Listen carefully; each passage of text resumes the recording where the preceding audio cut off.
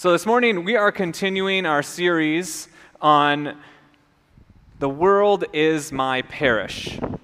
And this series is intended in somewhat, considering that where we are in the pandemic, that we're unable to gather together. But the thing is that this is something that is true for us always as Christians, that we are called to embody Christ in the world. I say it over and over again, but I truly believe this, that the most audacious thing I think that God does in the history of humanity and of all of creation is to entrust us, to be God's presence in the world. That's what it's about. We're supposed to be the body of Christ in the world, and Christ is God's self revealed to us, right? That's what God's self-revelation. And yet somehow, some way, God entrusts us, frail, weak, broken, can't even get along around a Thanksgiving table, let alone in society, to be God's presence in the world. And honestly, it makes no sense to me because I know myself and I know the world around us, and I just sometimes don't see God there, right? But God somehow continues to trust us to do that. The thing is, though, it's not just about gathering to a place one day a week to worship that makes us that embodiment. It's about what we do in our everyday lives. What you do in your everyday life embodies Christ in the world. And a few weeks ago, our last series was talking about faith catalysts, to be sort of that person that people see a rock-solid faith in. And the last week in that series, we talked about personal ministry. So those people that are just firm in their faith, that you go to seek counsel, that no matter what's happening in their life, they still proclaim, even with this deep sense of awareness of the pain in the world, that God is good. And yet they still seem like they're hopeful amidst all of this. And they have personal ministries. They're doing something in their life to serve God. Maybe it's in a church service, or maybe it's leading dance ministry, whatever that is, but it's also out, whether it's a small group or a prayer group or whatever that is, like serving the homeless in the community. They're serving in ministry. And so we share in that call as disciples, that we are called to go out and to serve. And last week we talked about how you can't do that if you don't know your community. And we asked the question, who are our neighbors? And I gave you a challenge to look differently at the people around you, take a different path, and perhaps you might encounter people different than the normal trajectory we find ourselves on. Because unless we are willing to learn about our neighbors, we can not serve our neighbors. And this morning, I want to talk about something else that's critical to any ministry that we lead outside of the walls of this place or inside of the walls of this place. It's relationships. So if you don't hear anything else, I hope you hear this. To be the church is about relationships. Period. It's not about programs, saying the right thing, having the right interpretation. Being the church is about relationships. That God came in Christ to be not just a teacher of mankind and humankind, but to be in relationship with us. God came as a person that called the disciples into a friendship and then called them to go out and to build impactful relationships. And if you follow the story of the early church, especially throughout Acts, we would be nowhere. They did not know what they were doing whatsoever. And if it wasn't for pivotal relationships in the lives of the disciples and the apostles and people like Paul, we would not be here worshiping this Christian God together. Paul developed relationships that led to more relationships. He was a great church planter only because he was good at leveraging those relationships. And so I want to tell you something I learned a number of years ago through a kind of church consulting course, and I think it applies to each one of us, not just for church formation and leadership, but in our everyday lives. And I think it can be taken from the gospel reading this morning. And that is a term that I like to call people of peace. that your ability to lead others and to embody Jesus in the world hinges on relationships, but it's not just relationships. It's these unique relationships that I like to call with people of peace. That people of peace. And what do I mean by that? It is quite simply this. Some of us have had these relationships where no matter what is going on in the lives of them, we get a phone call, right? Whether it's they just got engaged, they just got pregnant, whether it's they just got fired from their job. And we find ourselves on one side of the phone listening and consoling and listening and consoling, right? I know I've had a couple of friends throughout my journey, and I tend to be someone that tries to keep calling people. I'm just that's part of my mentality. I don't go out and make 50 new friends at a party. I just have a few friends. And Ashley, my wife, would listen to some of the calls with a couple of my friends, and after the calls on a regular basis that she would kind of overhear, she starts asking me a question. She would go, "Brian, what are you getting out of this conversation? Sounds like they're talking about them a whole lot." And that was a really kind of gut check moment with these friendships and relationships. I'm just loyal to a fault sometimes, and I don't ask that question, what am I getting out of this? And I'm not trying to say we need to be selfish in friendship. That's not what I'm trying to say. But what she was noticing is that a relationship, a powerful, meaningful one, has a sense of, reciprocal nature to it, right? That it's not just about me listening to them, but about them listening to me and supporting me through my journey. And I say this is because relationships can be a relationship, but that doesn't always mean they're good relationships. Relationships can be a relationship. It doesn't always mean it's a good relationship, or it's going to allow you to be impactful in helping others see the love of God in you. And Jesus knew this. He knew this, and he sent out his disciples, and then he sent out the 70, and he sent them out, and he said to them, "Go out. Take nothing with you. Go out and go to the homes and knock on the door and say, 'Peace be with you.'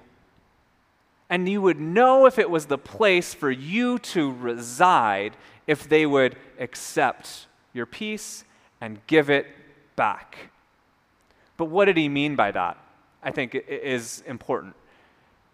A person of peace is someone who doesn't just like you. That's important. But that they also listen to you and they serve you. Because that's what Jesus said about the people that would welcome the 70 in. They would welcome the 70 in, that like them enough to invite them into their home, but they would listen to the teaching that the 70 had. Because, we've all had that friend who we love to death, and they might serve us, they might be faithful and loyal, but they take zero advice from you ever. And they either one-up you and tell you the article that they read, right? That's trumps whatever you said. It's "Oh, I read this about COVID. Oh yeah, I read this research about COVID, and that's totally wrong," or whatever it is. They just will not listen to you ever. I have had in years past a trustee member that was just gung-ho and ready to do it, and we would work as a team and we would get our decisions made about what we would do in the church facility, and then I swear that person would forget the entire conversation of the entire board, and then all of a sudden, something happened in the building, and we're wait, where did this come from? And it was because that person just, took what they brought from the conversation and just happened to do it. And then, us as the pastoral staff of the church were putting out fires and doing different things like that, because that person just didn't listen, right? Just didn't listen. And we all know those sorts of people in our lives. They like you and welcome you in, but they're willing to listen to you. And then I think another one is that they are willing to serve you. I find myself being someone who is a Martha. If you ever heard the story from the Gospels where it's Mary and Martha, Jesus shows up to this house and he wants to teach and be present. I find myself being the person that's running around in the kitchen, making sure everyone has something to drink, the food is good, cleaning up. And my wife Ashley, she's the bubbly friend, will become your best friend in 5 minutes. And so she's definitely Mary over there, meeting with people and doing that. But I just give. I'll just give and serve because it's just part of the way I do it. If I'm doing vacation Bible school, you'll be seeing me running around, do this and that, just trying to give back. But I think that one of the faults of some of us that do that is we aren't aware to the idea, are the people we are serving willing to also serve us. And for some of us who are either people pleasers or who are the givers in our lives, this might be really hard for you to think about you in the story. To think about like the people that like you, listen to you, and serve you. But Jesus says to the 70 that go out that peace resides in you when they welcome you in, when they hear what you have to say. And what does he say? A laborer deserves wages. They're also willing to serve that person, to feed the disciples. And that was one of the pivotal ways in which Jesus sent them out, is to find these people of peace. Now, I promise you, if you want to impact the community by leading others, if you do not find people of peace, I doubt you'll be very impactful. I know that my greatest sort of times in ministry where I feel like we're really doing something together, it's with people of peace. With people of peace. I think specifically of my small group in college, that we were a group that was together for all 4 years, and I think about the relationship that we had to one another. We got together and we studied the Bible together, but we, more importantly, listened to each other's life story. We spent an entire semester, and there was only 5 of us, an entire semester just going over our life stories together when we would meet for an hour and a half every week. We would just tell our stories in depth and in breadth, and they got to know me. But it wasn't just there that I experienced God's love and we were able to do that. Is that we were willing to listen to each other and to listen to our mentor that was teaching us about the Bible, about wisdom. I mean, we were studying the Bible. We could have easily just said, hey, you don't know what you're talking about. But we're willing to listen. And then we were serving each other in that context, and we were serving the community. Now, I want to ask you, who are the people of peace in your life, and how do you lean into them? And if you don't have these people in your life that you feel like you can really connect to, you can really bond with, you need to go out and find those people. Because being the church is all about what? Relationships. And it's all about relationships with these pivotal people, people of peace. And I hope that we can be that with each other in Christian community. That we can love on each other, but listen to each other. Because we have different stories and different perspectives, and we come from all over the nation here at our church. And in Hawaii, we have all sorts of stories and communities around us. We're such a diverse community, but we must be willing to listen to each other so that we might continue to lead the good news of God in the world. I really hope that that's our takeaway as a community. We, as United Methodists, say we make disciples of Jesus Christ for the transformation of the world. That's our mission statement. But it's not just Methodists, any denomination has it, right? To be fisher of men and women, or to go out and feed the 5,000, or to love God and serve the world. Or as Jesus said, love the Lord your God with all your heart, mind, soul, and strength, and your neighbor as yourself. This is our call to do it. And we do it through these relationships. And the thing is, though, is we don't have a lot of people in the sanctuary right now, and some of you are at home right now. The thing is that I find on a Sunday morning gathering with more than 30 people, really difficult to find a person of peace. Because, all you do is you have that small talk, right? Hey, how are you? How long have you been on an island? Or how's your job going? And you just kind of get to this surface level. And this is something I hope that as the numbers come down, we can implement in a strategic way in our ministry, our programs, but we can do it in our own lives right now. We have a mandate to be less than 10 people in our gatherings when they're inside, and then less than 25 when they're outside. That means that you can gather with people and be the church in powerful ways right now. You don't need us to organize it for Sunday morning. We want to support you in supporting the community and being the church beyond our walls. And we do that in these relationships. So I want you to think about, who is one person of peace in my life? And how do I lean into that person this week? How do I get coffee with them, have a conversation outside, whatever your comfortability level is, just to get together with that person? That doesn't have to be a church member. It can be anyone in the community. Just kind of lean into that. And eventually, you will begin to start to feel like, as you press into that relationship, more at home in yourself. But I also want this, to leverage those relationships to do something else. Think of something with that person that can serve your community together. That could be, you all want to host a get-together at the beach that's safe. That could be, you want to serve at the IHS, or serve the IHS, or gather supplies together. It can be whatever it is, but I want you to think about, what am I called to do, and who can I invite to do it with me? And it will be a person of peace. How can I serve God? What am I called to do outside these walls? And who am I going to invite to do it with me? It's a simple question, but I think it's a real one that God calls us to. And there's not much more to it. We embody Christ in the world through relationships.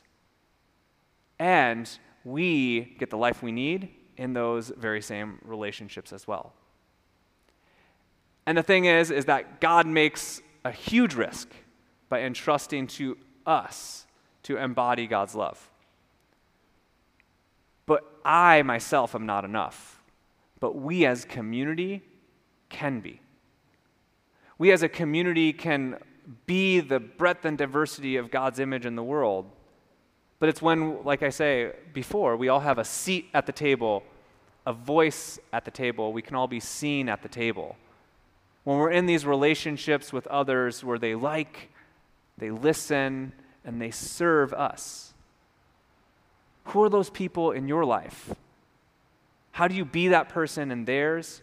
And how do you use those relationships to serve the community around us? Because the world is your parish.